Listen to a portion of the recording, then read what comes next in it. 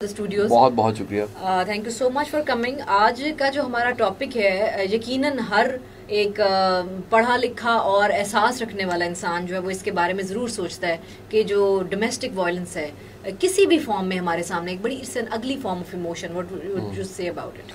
अच्छा, देखिएगा कि ये जो डोमेस्टिक वायलेंस या मारना है, मारपीट, ये हम इसे जब देखते हैं तो ये नहीं देखते कि वो जो शख्स जो मारने वाला है उसकी जहनी हालत क्या है, वो मारता क्यों है, और उसमें ये शिद्दत आई कहाँ से, उसमें ये गुस्सा कहाँ से आया, फ्रस्ट्रेशन कहाँ से आई। यहाँ देखिए, सबसे पहले किसी भी अमल, एक्शन से पहले इंसान किसी चीज को सोचता है, फिर एक रवैया बनाता है, फिर उस रवैये के मुताबिक एक्ट करता है। जिस शख्स ने वायलेंस का, सबसे पहले सवाल है, जहन में सोचा और बार बार सोचा और फिर एक रवैया बना और फिर उस रवैये की वजह से एक्शन हुआ, तो पहले उसने क्यों नहीं सोचा कि मुझे यहां पर ही सोचना चाहिए कि इतनी शिद्दत मेरे में क्यों आ रही है। फिर उसके इर्द गिर्द के लोग जोन से, मसलन फर्ज कीजिए घर की मालकन जोन सी है, उसमें शिद्दत पसंदी पाई जाती है और वो घर के मुलाजमीन या बच्चों पे बड़ी सख्ती करती है या तशद्दुद करती है, मारती है, तो सोचना ये पड़ेगा कि आखिर इसकी इब्तदा जब हुई और आगाज जब हुआ और ये मामला बड़े शुरू में जब था, तो इसको तब एड्रेस क्यों नहीं किया गया। ये मामला बढ़ते बढ़ते आखिर इतना क्यों बढ़ गया कि उसे हाथ उठाना पड़ा। दूसरा, इसका बिल्कुल एक और जाविया ये है कि हमारे यहाँ जो मुलाजमीन रखे जाते हैं वो भी कोई ट्रेंड नहीं होते। हम सस्ता मुलाजिम चाहते हैं और सस्ता मुलाजिम जो उनसे है वो अनट्रेंड होता है। जब वो गलती करता है तो हमें गुस्सा आता है, हम उसकी उस गलती को फिर जो सा वो बर्दाश्त नहीं कर पाते। जब गलती बर्दाश्त नहीं होती तो नतीजे के तौर पे क्या होता है, हम हाथ उठा लेते हैं, हम गाली गलौज करते हैं। हम ये नहीं देखते कि उसका एक्सपीरियंस नहीं है, जिसका मसलन इवन पानी पिलाना कितना छोटा सा काम है ब्रीरा, लेकिन हर बंदा पानी नहीं पिला सकता। उसको नहीं पता कि ग्लास कैसे लाना है, कहाँ रखना है, कितने फासले पे रखना है, कैसे पेश करना है, और अगर सामने भी करना है तो कितने फासले से करना है, और सामने अगर कोई चीज पड़ी हुई है तो कितने फासले पे रख के पहले कह देना कि पानी है, ताकि उस चीज पे ना गिर जाए। तो जब वो ट्रेनिंग नहीं होती तो नतीजे के तौर पे गलती हो जाती है, और गलती के साथ ही जो उनसा सामने वाला है वो ऐसा गुस्सा करता है जो नाकाबिले बर्दाश्त गुस्सा होता है। हमारे सुनने वालों के साथ भी यकीनन हुआ होगा, आपके साथ, मेरे साथ, हम सबके साथ हम ऐसे सुनते हैं वाकयात, बहुत एक्सट्रीम लेवल के वाकयात सुनते हैं। जैसे मैंने कुछ दिनों पहले सुना कि एक एडल्ट मियाँ बीवी, मतलब वो एक फैमिली के साथ बड़े अरसे से रह रहे, बड़ी मशहूर फैमिली है जो कि बड़े, जिनको समझा जाता है कि आप बड़े रिच पीपल, और उनके बहुत सारे मुलाजिम हैं, मुलाजमों की तनख्वाहें भी बहुत ज़्यादा तनख्वाहें हैं, बोनस भी मिल रहे हैं, पूरी एक फौज है नौकरों की। लेकिन वो पता चला कि वो अल्कोहल का इस्तेमाल करके जो उनके मालकान हैं वो उनको बहुत बुरे तरीके से पीटते हैं, तशद्दुद करते हैं, मारते हैं जब उनका दिल चाहता है उस तरीके से। तो और जो तशद्दुद के तरीके उन्होंने बताए वो सुन के मैं आई वाज शॉक्ड कि ऐसा कैसे मुमकिन। ये जहनी हालत पे फिर शक होना चाहिए कि एक तो अल्कोहल लेना, शराब लेना वैसे इस्लाम में मना है, कानूनी और इखलाकी तौर पे भी ज्यादती है, लेकिन उस हालत में अगर मारना पीटना ज्यादा हो जाता है और बढ़ जाता है और बिलखसूस टॉर्चर किया जाता है, तो ऐसे केसेस को तो रिपोर्ट करना चाहिए, प्रॉपर रिपोर्टिंग होनी चाहिए। हमारा यहाँ ये भी एक बड़ा मसला है कि इस माशरे में बुराई को देख के बुराई समझा नहीं जाता। अच्छा, बुराई को देख के रिपोर्टिंग नहीं की जाती। लोग कहते हैं अगर करेंगे तो हमें को नुकसान हो सकता है, ये तो साहब का घर है, ये तो जज का घर है, ये तो पुलिस वाले का घर है, ये तो किसी पॉलिटिशियन का घर है, तो इसके मुलाजमीन की अगर हम रिपोर्ट करते हैं इनके साथ कितनी ज्यादती होती है तो कल कल को हमारे लिए कोई प्रॉब्लम हो सकता है। जरूरत नहीं है लोगों में। हालांकि ये बहुत बड़ी एक नेकी है कि अगर किसी के साथ ज्यादती हो रही है तो हाथ से रोकें, जुबान से रोकें, उसकी रिपोर्ट करें, और नहीं दिल में बुरा जाने। तो ये इस माशरे में एक ये अलमिया बढ़ गया है कि लोग जो उनसे हैं वो इस ज्यादती को मानने को तैयार नहीं होते कि इस माशरे में वो मजलूम, वो महरूम। मैं अक्सर कहता हूँ जो गुस्सा है वो बड़ा सियाना होता है, ये हमेशा उस पे आता है जो बेचारा मजलूम है। ताकतवर गुस्सा देख के निकालता है, उसे पता होता है कि इसने कौन सा जवाब देना है, और वो ये पहले असेस कर लेता है कि इस गुस्से से नतीजा क्या निकलेगा, इस गुस्से से क्या कुछ हो सकता है, और उसके बाद गुस्सा निकालता है। अच्छा, लोगों को लॉ का भी तो नहीं पता ना, कानून का भी तो नहीं पता। जैसे अगर किसी शख्स के साथ डोमेस्टिक वायलेंस हो रहा है, वो कोई खातून है जिसके हस्बैंड उसके साथ कर रहा है, कोई मुलाजिम है घर का, उसके साथ डोमेस्टिक वायलेंस हो रहा है, तो हमें कानून भी तो नहीं पता कि कानून हमारी कितनी हेल्प कर सकता है अगले शख्स को क्या सजा मिल सकती है। इसी तरह ये जो तनख्वाहें हैं मुलाजमीन की, कुछ छोटे छोटे बच्चों को रखा जाता है बिल्कुल कम तनख्वाहों पे। हमें यही नहीं पता कि अव्वल तो 18 साल से कम उम्र आपको इजाजत ही नहीं है, आपका कानून इसको अलाउ नहीं करता, और सेकेंडली अगर आप किसी भी शख्स को अपने घर मुलाजमत में रखते हैं उसकी एक मिनिमम अमाउंट है, डेली वेज है जो कि आपने पे करनी है। लोगों को नहीं पता है। इसकी सबसे बड़ी वजह यह है कि हमने इस तरह के कवानीन को कंपेन्स की शक्ल नहीं दी, हमने इनकी तशहीर नहीं की, इसे राय आमा में नहीं हम लाए। जब ये राय आमा में नहीं बनेंगे और लोग, कॉमन बंदा नहीं जानता, एक मुलाजिम को नहीं पता कि मैं जो जॉब कर रहा हूँ इसके प्रोटोकॉल्स क्या हैं, इसके रूल्स क्या हैं, ये क्या गेम है, इसको खेलना कैसे है, इसमें मिलना क्या है, इसमें मेरी उजरत कितनी होनी चाहिए, कवानीन क्या मौजूद है। उसको फकत ये है मैं बेरोजगार हूँ, मुझे कहीं छोटी सी नौकरी मिल जाए, और साथ कोई घर में काम करने वाले ज्यादातर बरीरा जो लोग होते हैं वो उन्हें एक सेफ्टी मिल जाती है खाने की, उन्हें प्रोटेक्शन होती है हमें खाना मिल जाना है, उन्हें यकीन होता है खाना और कपड़े तो कम से कम या रिहाइश यहाँ पर मिल जाएगी। तनख्वाह थोड़ी भी है तो खैर है, नतीजे के तौर पे वो तनख्वाह बिल्कुल ही थोड़ी होती है, और वो थोड़ी सी तनख्वाह पे वो अपनी जिंदगी जो सी है वो बर्बाद कर देते हैं। सबसे एक सोचने वाला यहाँ पर सवाल ये है कि मुलाजिम होने में हर्ज कोई नहीं है, इसमें कोई बुराई नहीं है, क्योंकि हर कोई मुलाजमत कर ही रहे हैं। लेकिन कोई छोटा मुलाजिम है और आप उसकी सेल्फ स्टीम इतनी डैमेज करते हो कि वो सारी जिंदगी फिर छोटी छोटी जॉब्स ही करता रहता है, उसकी सोच बड़ी नहीं करते, आप उसको आगे नहीं बढ़ने देते, आप उसको सपोर्टिव, आप उसके साथ नहीं, आपका उसके साथ गैर इंसानी सलूक है, आप उसको जानवर से बदतर समझते हैं। तो नतीजे के तौर पे उसकी जो अपनी पर्सनैलिटी है वो इतनी डैमेज होती है। ये चंद दिन पहले जैसा केस हुआ, तैयबा वाला जो केस था, तो इसमें सोचने का मकाम ये है कि वो उसकी शख्सियत, शायद उसके जख्मों को जो जिस्म पे लगे हैं उसकी तो मरहम मिल जाएगी, उसको तो डॉक्टर ट्रीट कर लेंगे, लेकिन उसकी जो रूह पे दाग लग गए हैं, जो उसके अंदर पर्सनैलिटी उसकी डैमेज हो गई है, उसकी ट्रीटमेंट कौन करेगा? हमारे मुल्क में तो ऐसे बड़े कोई खास माहिरीन भी नहीं है जो उसकी ट्रीटमेंट दे सकें, और इतनी तवज्जो स्टेट के पास भी नहीं है कि वो जख्मों को तो ठीक कर दिया जाता है ऑपरेशन के जरिए और दवाइयों के जरिए, लेकिन जो अंदर के घाव होते हैं, जात के घाव, उनके बारे में तो कोई बात नहीं करता। सही। और अक्सर लोग ये जो, जैसे आपने शुरू में बात की कि हमने ये देखना है कि अगर कोई शख्स तशद्दुद कर रहा है तो क्यों कर रहा है, ये मेरा ख्याल है कि आपके अंदर कोई एक जहनी बीमारी हो सकती है, आपके अंदर की स्पेस है, कमी, फ्रस्ट्रेशन है। जैसे कुछ खवातीन हैं जो मैं बहुत बुरी बात नहीं कहने जा रही, लेकिन अक्सर खवातीन हमें सुन रही हैं, आप अपने घर के जो आपके काम करने वाले हैं उनके साथ आपके टोन में बात करती हैं। अब उसके लेवल्स है ना, अगर आप उनसे बात ही बदतमीजी से करती हैं, आप बदतमीजी से करती हैं, आपके बच्चे बदतमीजी से करते हैं, फिर उसका नेक्स्ट लेवल आ जाता है कि थप्पड़ मारना ये वो, उसके बाद उससे अगला लेवल भी तशद्दुद का आ जाता है। इंसान के अपने अंदर कोई ऐसी खला होती है जिसको आप पूरा कर रहे होता है। ऐसे है कि ये जो फ्रस्ट्रेशन, ये गुस्सा, ये शिद्दत पसंदी किसी वजह से पैदा हो रही होती है। साइकोलॉजी बड़ा सिंपल सा एक असूल देती है कि कोई भी रवैया उसके पीछे वजह जरूर होती है। बिल्कुल। अब वो वजह क्या होती है? मुमकिन है कि वो औरत खुद बड़ी फ्रस्ट्रेटेड हो, बड़ी सप्रेस हो उसकी पर्सनैलिटी, और ऐसा मुमकिन है उसकी पर्सनैलिटी, उसको खुद को डिप्रेशन हो, वो खुद एंजाइटी के मरीज हो। वो मुमकिन है कि वो उसकी पर्सनैलिटी बायपोलर हो सकती है, मुमकिन है उसको ऑब्सेसिव कंपल्शन डिसऑर्डर हो सकता है, उसको कोई खपत हो सकता है, उसको अजियत दे के खुशी महसूस होती हो, और मुमकिन है कि उसको भी अजियत मिलती हो, वो अजियत और टॉर्चर उसको घर से मिलता हो, या उसको बचपन में मिला हो, या उसको खामद उसका मारता हो, तो नतीजे के तौर पे वो अपना गुस्सा जाहिर नहीं कर सकती, और हाथ में एक बेचारा जो घर का मुलाजिम है या बच्चा है, या छोटा बच्चा जो घर में काम कर रहा है, वो हथे चढ़ जाता है, नतीजे के तौर पे उसको मारना शुरू कर देती हैं। और वजह यही होती है कि उन्हें अंदाजा ही नहीं होता कि ये बीज जो मेरे अंदर बोया हुआ है, इसका फल, बेचारा कड़वा फल तो ये खा रहा है, और वो जो बीज डालने वाले हैं, फ्रस्ट्रेशन पैदा करने वाले हैं, वो घर के सरबराह हो सकते हैं, वो बचपन की ग्रूमिंग ऐसी हो सकती है। वो कभी उस बारे में भी किसी ने नहीं सोचा होता कि मेरे रवैये से या मेरे अंदाज से मेरी बीवी या मेरे घर वालों पे असरात क्या पड़े। अच्छा, हमारे माशरे में अनफॉर्चुनेटली मुझे ये बताएं कि औरत के ऊपर हाथ उठाना और मारना जो है उसको बड़ा फख्र समझा जाता है, और मैंने ऐसी फैमिलीज भी देखी हैं कि जिसमें मदर्स हैं वो इंस्टिगेट करती हैं अपने बेटों को कि वो हाथ उठाएं बहू के ऊपर, अपनी वाइफ को मारें। तो इसको बड़ा एक मर्द की गैरत और उसकी बहादुरी से जो है वो तशबीह दी जाती है, लिंक किया जाता है। ये सरासर ज्यादती है। देखिए, ऐसी कतई ये बहादुरी वाला काम नहीं है। बहादुरी वाले काम जाके बहादुरी की अगर डिक्शन निकालें और आपको पता लगे कि बहादुरी के काम कुछ करके दिखाना होता है, मजलूम पे हाथ उठाना नहीं होता, मजलूम के साथ ज्यादती करना नहीं होता, किसी महरूम के साथ ज्यादती करना नहीं होता। बहादुरी तो बिल्कुल एक हटके चीज है। ये एक हमारा माशरा सास बहू के झगड़ों, नन जेठानियों के झगड़ों में फंसा हुआ माशरा है। इसमें एक मर्द बड़ी जिंदगी तक उसे ये समझ नहीं आती कि मैं माँ का ताबेदार बनूं या मैं बीवी की बात को मानूं। और उस पे इतनी खींचा तानी हो रही होती है कि नतीजे के तौर पे इससे भी एक शिद्दत पैदा हो जाती है।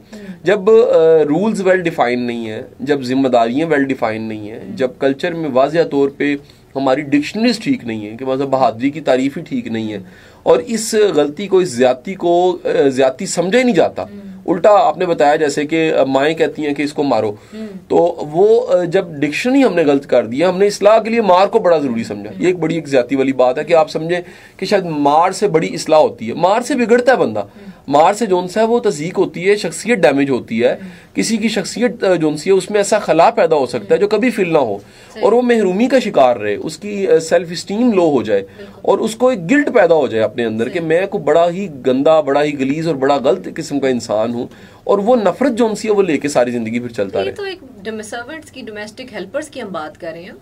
अमूमन लोगों का मैंने रवैया देखा अपने बच्चों के साथ भी कि वो बच्चा जो है वो क्राउड में खड़ा होगा या रिश्तेदारों में है या किसी फैमिली फंक्शन, तो वो उनको कुछ समय तो वो लगा के उस बेचारे के चेहरे पे जो है वो थप्पड़ लगा देते हैं या उसको मारते हैं या उसके साथ बड़े बुरे तरीके से बात करते हैं।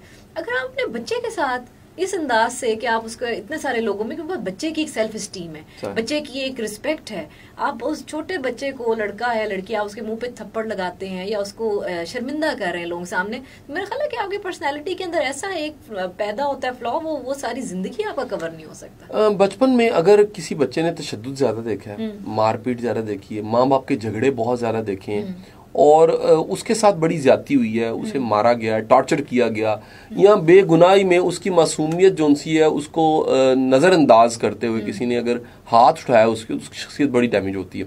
वो इस हद तक डैमेज होती है बरीरा के बाज लोग मैंने देखे हैं कि वो उसको सारी जिंदगी फिर उसको फिल नहीं कर पाते। मुझे एक बड़ा पुराना एक कॉलम था, बड़ा शानदार कॉलम, मुझे वो याद आ गया कि एक साहब है, वो दानिश्वर है हमारे मुल्क के बड़े मारूफ, और उनके हवाले से था कि उनका बच्चा, जब वो रात को घर 12 बजे आए तो उनका बच्चा घर में जिद कर रहा था, उठा हुआ था कि मुझे हाथी चाहिए। तो उन्होंने कहा बेटा खिलौना नहीं मिलता इस वक्त दुकान में। उन्होंने कहा नहीं मुझे असली हाथी चाहिए।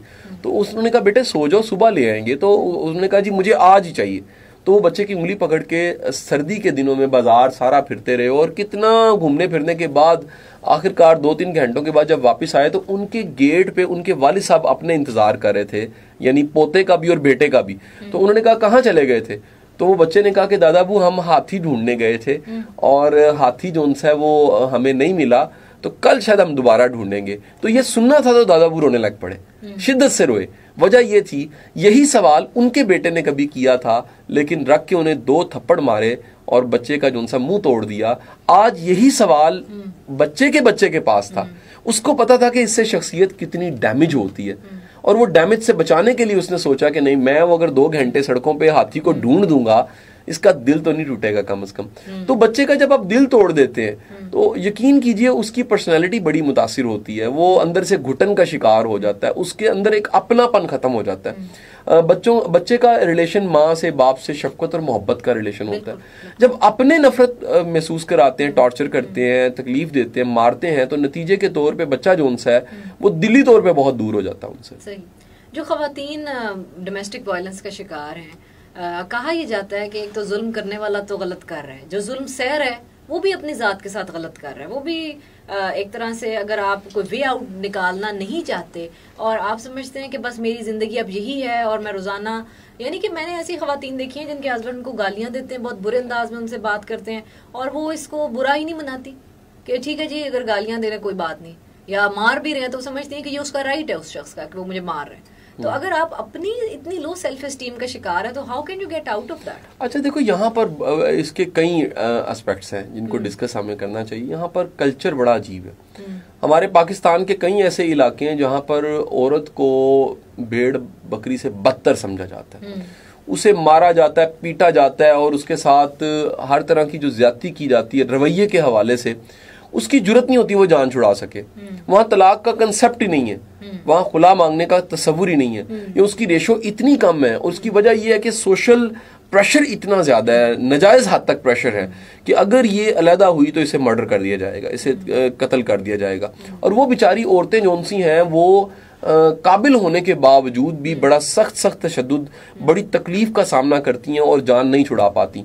तो दूसरी तरफ आते हैं, ये देखें मर्दों की भी ग्रूमिंग कोई नहीं है, कोई नहीं बताएगा भाई गाड़ी चलानी है तो सीखी तो आपने चलानी शुरू की, निभा कैसे करना है, अपनी बीवी के साथ रवैया क्या होना चाहिए, कैसे लेकर चलना है, उसकी इज्जत करवानी है, उसकी शनाख्त होनी चाहिए, उसको वैल्यू देनी है। अगर आपकी अपनी बीवी आप उसको इज्जत नहीं देते तो फिर आपका इसका मतलब आपके पास इज्जत नहीं है। आपके पास अगर रिस्पेक्ट है, अगर आपके पास एक लव है, अगर आपके पास वाकई अंदर कुछ देने के लिए है, तो सबसे पहली चीज ये है कि आप उसकी इज्जत करेंगे, आप हाथ नहीं उठाएंगे। हाथ उठाना जो उनसे है वो, यहाँ पर एक और डिबेट आ जाती है। कुछ लोग कहते हैं, मर्द हमें क्या कहते हैं, वो कहते हैं ये मजबूर कर देती है, मैं हाथ उठाने वाला, मैं तो बिल्कुल बगलोल सा शरीफ सा इंसान हूं, लेकिन ये ऐसे ऐसे ताने और मेने मारती हैं और ऐसी ऐसी बातें कह देती हैं कि मेरे अंदर का पंजाबी में वैसे टर्मिनोलॉजी, मेरा सुता पट्टी जाग जाता है। वो सुता पट्टी जो जाग जाता है, यानी अंदर का एक वॉरियर जाग जाता है, अंदर का एक लड़ने वाला फाइटर जाग जाता है। वो भी बाज औरतों की जुबान कंट्रोल नहीं होती, वो ऐसी ऐसी बातें, ऐसे ऐसे रवैये और ऐसे ऐसे एक्सप्रेशन दे देती हैं, ये ऐसी बात कह देती हैं कि एक शरीफ इंसान जिसने कभी नियत की होती गुस्सा नहीं खाना, वो भी आउट ऑफ कंट्रोल हो जाता है। वही बात है ना कि ये चीजें को आसमान से तो नहीं टपक रही हैं, हमारे मुआशरे से ही, हमारा मुआशरा हमसे है। और अगर हम जैसे एजुकेशनल इंस्टीट्यूट्स हैं, बच्चे पढ़ रहे हैं कॉलेजेस में, यूनिवर्सिटीज में, ये यही लोग हैं जिन्होंने कुछ सालों बाद जो है वो प्रैक्टिकल लाइफ में एंटर होना है। अगर आप लड़कों को, लड़कियों को ये नहीं सिखा रहे कि तशद्दुद नहीं करना, आपने स्कूलिंग बचपन से उनके जहन में ये नहीं डालेंगे। हमारे अभी ये हुआ है कि स्कूल्स में मारने पे पाबंदी लगाई गई है, नहीं तो कुछ अर्सा पहले तक तो जो है ना वो इतना मारा जाता है कि बच्चे स्कूल छोड़ के भाग जाते हैं। ऐसा था। तो जब हमने ये उनका ब्रॉटअप में चीज जहन में डालेंगे, जब तक हम अच्छे बेटे रेज नहीं करेंगे, उनको नहीं पता चलेगा कि हमने कैसे अपनी बीवियों को जो है रिस्पेक्ट देनी है। तो it's up to the women as well कि आपने ये घरों में तरबियत ऐसी होनी चाहिए कि एक माँ को, एक बाप को सोचना चाहिए कि हमारे बेटे ने दामाद भी बनना है, हमारे बेटे ने किसी का हस्बैंड बनना है, हमारे बेटे ने बाप भी बनना है। और माँ बाप को ये भी सोचना चाहिए कि हमारी बेटी ने जौन सा बहू बनना है, उसने बेटी भी बनना है, उसने किसी की बीवी बनना है। जब इस एंगल से हम तरबियत नहीं करेंगे, इन जावियों को नहीं सोचेंगे, तो नतीजा ये होगा कि वो शख्स जो उनसे अच्छा बेटा बेटी तो होगा, लेकिन उसमें ये कमियां पाई जाएंगी और इन कमियों से ज्यादती सबसे ज्यादा अगली नस्ल पे होगी। मैं अक्सर कहता हूँ कि मियाँ बीवी के झगड़े उन दोनों को क्या नुकसान देते हैं, उनकी तो जो गुजरनी थी गुजर गई, जो नस्ल है पूरी वो बड़ी खराब होती है। मैंने बड़े जो मेंटल कह लें इलनेस है, बीमारियां हैं, उन लोगों के घरों में बच्चों में ज्यादा देखी हैं जहां पर झगड़े ज्यादा हैं। अच्छा, सोशल मीडिया पे भी अक्सर ऐसी तस्वीरें पोस्ट होती हैं, यानी छोटी छोटी बातें हैं, आपके डोमेस्टिक हेल्पर्स आपके साथ रेस्टोरेंट में गए खाना खाने और आपने उनको अलग जो है वो खड़ा कर दिया एक कोने में, आप उनको खाने में भी अपने साथ शरीक नहीं कर रहे हैं। बड़ा ही मेरा ख्याल है जानवरों जैसा सलूक लोग अमूमन अपने करते हैं, जबकि आप बस इतना पैसा है जहाँ पे आप इतने लोगों को खिला रहे हैं तो आप एक शख्स को और खिला देंगे तो क्या फर्क पड़ जाएगा। अच्छा, ये दोनों तरह के केस मिलेंगे। कुछ मिलेंगे, आज अभी प्रोग्राम से पहले भी हम बात कर रहे थे कि हम तो सोच भी नहीं सकते कि हमारे घर के मुलाजिम हसरत वाली निगाहों से देख रहे हो। मसलन पर्सनल मैंने तो अपने घर में ऑर्डर दिया हुआ है कि ताज़ा खाना देना है, कभी भी बासी खाना नहीं देना, कि अगर खाना फ्रेश है, जो पका है वो दिया जाए, और कभी पुराना उतरा हुआ सूट ना दो, देना नया सूट दो, नई जूती लेके दो। उनकी अगर ईद आई है, अगर उनकी खुशियां आई हैं तो उनको पैसे दे दो या कपड़े लेके दो, ताकि वो अपनी खुशी को अच्छे तरीके से मना सकें। ये जो रवैया है, जो आज का हमारा टॉपिक था, ये रेयर लोगों के साथ है। और ये थोड़ी दिली, ये कंजूसी, ये कम जरफी, ये कुछ लोगों में पाई जाती है। ये उनकी तरबियत हो सकती है, उन्होंने सीखा ऐसे, उन्होंने लर्न किया, वो नहीं समझते कि कीमती इंसान होते हैं, पैसा इतना कीमती नहीं होता। अच्छा, मुझे तो ये लगता है कि ये हमारी सोसाइटी का एक बहुत बड़ा परसेंटेज है जिसमें ये आप देखिए, जब हम सड़कों पे अब हमारा दिन गुजरता है गाड़ियों में ड्राइव करते हुए, या आपके ड्राइवर है या आप खुद ड्राइव कर रहे हैं, अक्सर लगता है कि जरा सा भी गाड़ी टच हो गई किसी बाइक वाले की, तो मैं देखती हूँ कि अमूमन जब मैं नॉर्मली आई नोट एक्सप्रेशंस कि जैसे ही वो शख्स गाड़ी से उतरा, जैसे उस शख्स ने बाइक से उतर के अपना हेलमेट उतारा, तो उसकी शक्ल पे ऐसे तासुरात कि वो अगले को गोली मार देगा। आपके माइंड में माइंडसेट ये है कि मैंने इसको गोली मार दूंगा बिकॉज इसने टच क्यों किया मेरी गाड़ी को। तो ये तो यानी कि आप उतरे, आप सलाम दुआ करके या अच्छे तरीके, मुझे तो शायद 1% ऐसा कोई शख्स मिला हो। इसके पीछे भी दो इसके हैं। एक तो ये कि जो अचानक इस तरह गुस्सा करता है, गुस्सा आ जाता है, उसको पता होता है कि इसके बगैर मेरी सुनी नहीं जानी। अच्छा, उसने भी एक्नॉलेज नहीं करना। दूसरा, रवाज भी नहीं है, ये हम सिविलाइज भी इतने नहीं हुए कि गलती को माने। पर्सनली मेरी लाइफ में कई बार ऐसा हुआ, गलती हो गई है और मैंने उतरते ही जोन साहब अपनी गलती मानी है। मैंने अपना कार्ड दिया कि हम जल्दी में हैं, मैं ये अपना कार्ड देता हूँ आपको, आप मेरे से राब्ता कीजिएगा, मैं आपसे राब्ता करता हूँ और आपका जो नुकसान है मैं पूरा कर दूंगा। तो ये जो सिविलाइज्ड होना है, एक महज़ब होना है, उसका रवाज नहीं है। मुझे एक दफा बड़ा मजे का वाकया याद कि मैं एक गाड़ी मैंने निकलवाई ना, प्लेट भी नहीं लगवाई थी, और मैं कहीं जाके मैं ब्रेक सी लगाई तो पीछे एक मोटरसाइकिल वाले ने हिट कर दिया। उसके बच्चे भी थे, वो गिरे नहीं, लेकिन उस झटके से, उस गाड़ी के मोटरसाइकिल लगने से वो रोने लग पड़े। अच्छा, मेरे से स्पॉन्टेनियस यानी अच्छा बनने वाली बात नहीं, लेकिन मैंने चॉकलेट 2-3 गाड़ी पड़ी थी, मैंने उतार के फौरन बच्चों को दी। मैं कहा चुप कर जाओ, कोई मसला नहीं है, कुछ नहीं हुआ ऐसा। यानी कि गाड़ी ही है, गाड़ियां जिंदगी में कितनी आ जाती हैं। अच्छा, हमें लगता है कि जो ये गाड़ी है ना, ये ही गाड़ी है। लोग कहीं गाड़ी को भी अपना आप ही समझते हैं। वो स्क्रैच गाड़ी पे नहीं लगता, अपनी आप पे लग रहा होता उनके। तो जब इतनी कम ज़र्फी आप में है, आपका इतना थोड़ा दिल है, आप इतने कंजूस इंसान है, तो फिर यकीनन आप हर्ट ज्यादा होंगे, आपको नुकसान भी ज्यादा होगा, आप डिस्टर्ब रहेंगे। सो वायलेंस जो है वो एजुकेटेड तबके में भी उतना ही है, मुझे महसूस होता है, जितना कि अनएजुकेटेड तबके में। ऐसे बड़े लोग हैं जो पढ़े लिखे जरूर हैं, लेकिन उनके पास जहनी तौर पे जहालत, उनके ओहदे हैं, उनके मकाम हैं। ये सोचने का मकाम है कि एक सीनियर जज या एक ऑफिसर उसकी बीवी ही क्यों मारती है। अच्छा, वो मतलब ये है कि अल्लाह ने ताकत दे दिया, लेकिन ये शर्म पैदा नहीं हुई या ये हया पैदा नहीं हुई कि खुदा के बंदो, ताकत अल्लाह की देन है। उस बेचारे का क्या कसूर है जो आपके घर में काम कर रहा है? उसका तो कोई कसूर नहीं है। वो कुछ जान के अपनी चॉइस से तो मुलाजिम नहीं बना, उसके हालात ऐसे थे, उसे अब काम करना पड़ गया। और आप अपनी ताकत को समझते हो अजल से अबद रहनी, तो ऐसा भी नहीं है। आपसे पहले सीटों पे बड़े बैठे हैं, ओहदों पे बड़े बैठे हैं, अगर वो चले गए हैं तो कल कल को आपने भी चले जाना है। तो ये जो ईमान की कमी है, एहसास की कमी है, इस ईमान और एहसास की कमी ने लोगों से ये हया छीन ली है कि हाथ नहीं उठाना चाहिए। देखो मजहब क्या कहता है, अल्लाह के रसूल सल्लल्लाहु अलैहि वसल्लम फरमाते हैं कि अपने मुलाजिम को 70 बार माफ करो। मेरा एक सवाल है, कॉमन सेंस बेस्ड सवाल है कि वो तमाम लोग जो हमें सुनते हैं, उनके मुलाजमीन है, उनसे सवाल ये, क्या मुलाजिम दिन में 70 गलतियां करता है? नहीं, कम ही करता होगा। यहाँ 70 का मकसद ये है कि इन्फिनिट बार माफ कर दो। उसकी वजह यह, वो तुम्हारी सर्विस पे है, वो तुम्हारा खादिम है, वो मुलाजिम है, वो तुम्हें आसानियां दे रहा है, वो तुम्हें जो है वो वैल्यू ऐड कर रहा है, तुम्हारी जिंदगी में वैल्यू ऐड कर रहा है, तुम्हारे लिए कितनी कितनी जो सी वो चीजें बेहतरी की लेकर आ रहा है। तो अगर तुम उसे माफ नहीं करोगे तो नतीजे के तौर पे आप ज्यादती करोगे, आप अपनी ताकत, आप अपना पैसा, वो उसका एक नाशुक्री का इजहार करोगे। शुक्रगुजारी ये है कि आप उसे माफ कर दीजिए। सही। शो को कंटिन्यू करेंगे थोड़ी देर में, अभी एक ब्रेक लेते हैं, उसके बाद दोबारा से वापस। ऑलराइट जी, welcome back once again in the show. और शो में आज हम बात करें डोमेस्टिक वायलेंस की। डोमेस्टिक वायलेंस जो कि बच्चों पे किया जाता है, खवातीन पे किया जाता है, या जानते बूझते ना हुए आप अपने घर के बच्चों पे भी जो है वो अपने ही औलाद पे भी करते हैं डोमेस्टिक वायलेंस। आपके पास कभी कोई ऐसा केस आया कि किसी खातून ने वायलेंस का शिकार हो, कोई उनके हस्बैंड को मार पिटी हो, मार पड़ी हो जरा? अच्छा, ऐसा रेयर है क्योंकि ज्यादातर तो डोमिनेंट जोन सा मर्द होता है। सही। सुना है, ऐसा कई दफा सुना है, सुनने में तो हुआ है, लेकिन ऐसा कोई मजलूम मर्द आया नहीं मेरे पास। आता तो मैंने हमदर्दी करनी थी, उसकी काउंसलिंग मैंने क्या करनी थी। औरतें बड़ी आई हैं, लेडीज बेशुमार हैं, टेलीफोनिक काउंसलिंग्स पे हैं, लाइव आती हैं, और बड़ी तकलीफ होती है, यकीन करें देख के बड़ी बड़ी तकलीफ होती है। बाज़ औक़ात यानी बंदा हैरान होता है कि बंदा खुदा जिसको तू मार रहा है उसमें कमी क्या है? उसके पास इखलाक है, उसके पास शाइस्तगी है, उसके पास रख रखाव है, उसके पास करैक्टर है, उसके पास एजुकेशन है, उसके पास शक्ल सूरत है। लेकिन कई ऐसे मर्द होते हैं कि वो खुद पेशेंट होते हैं, वो कमी उनमें होती है, वो कमी उनमें होती है, और वो उस कमी का इजहार मार से करते हैं। ये याद रखिए, मेंटल हेल्थ बहुत जरूरी है, जिस पे हम बात नहीं करते। मेंटल हेल्थ का मतलब है कि आप जहनी तौर पे नॉर्मल हैं भी कि नहीं है। खुशी आती है तो खुशी जाती भी है कि नहीं है, गम आता है तो गम जाता भी है कि नहीं, गुस्सा आता है गुस्सा जाता भी है कि नहीं है। अब पिछले दिनों एक केस था मेरे पास, उसमें लड़की कहने लगी कि इन पे जिन आ जाता है।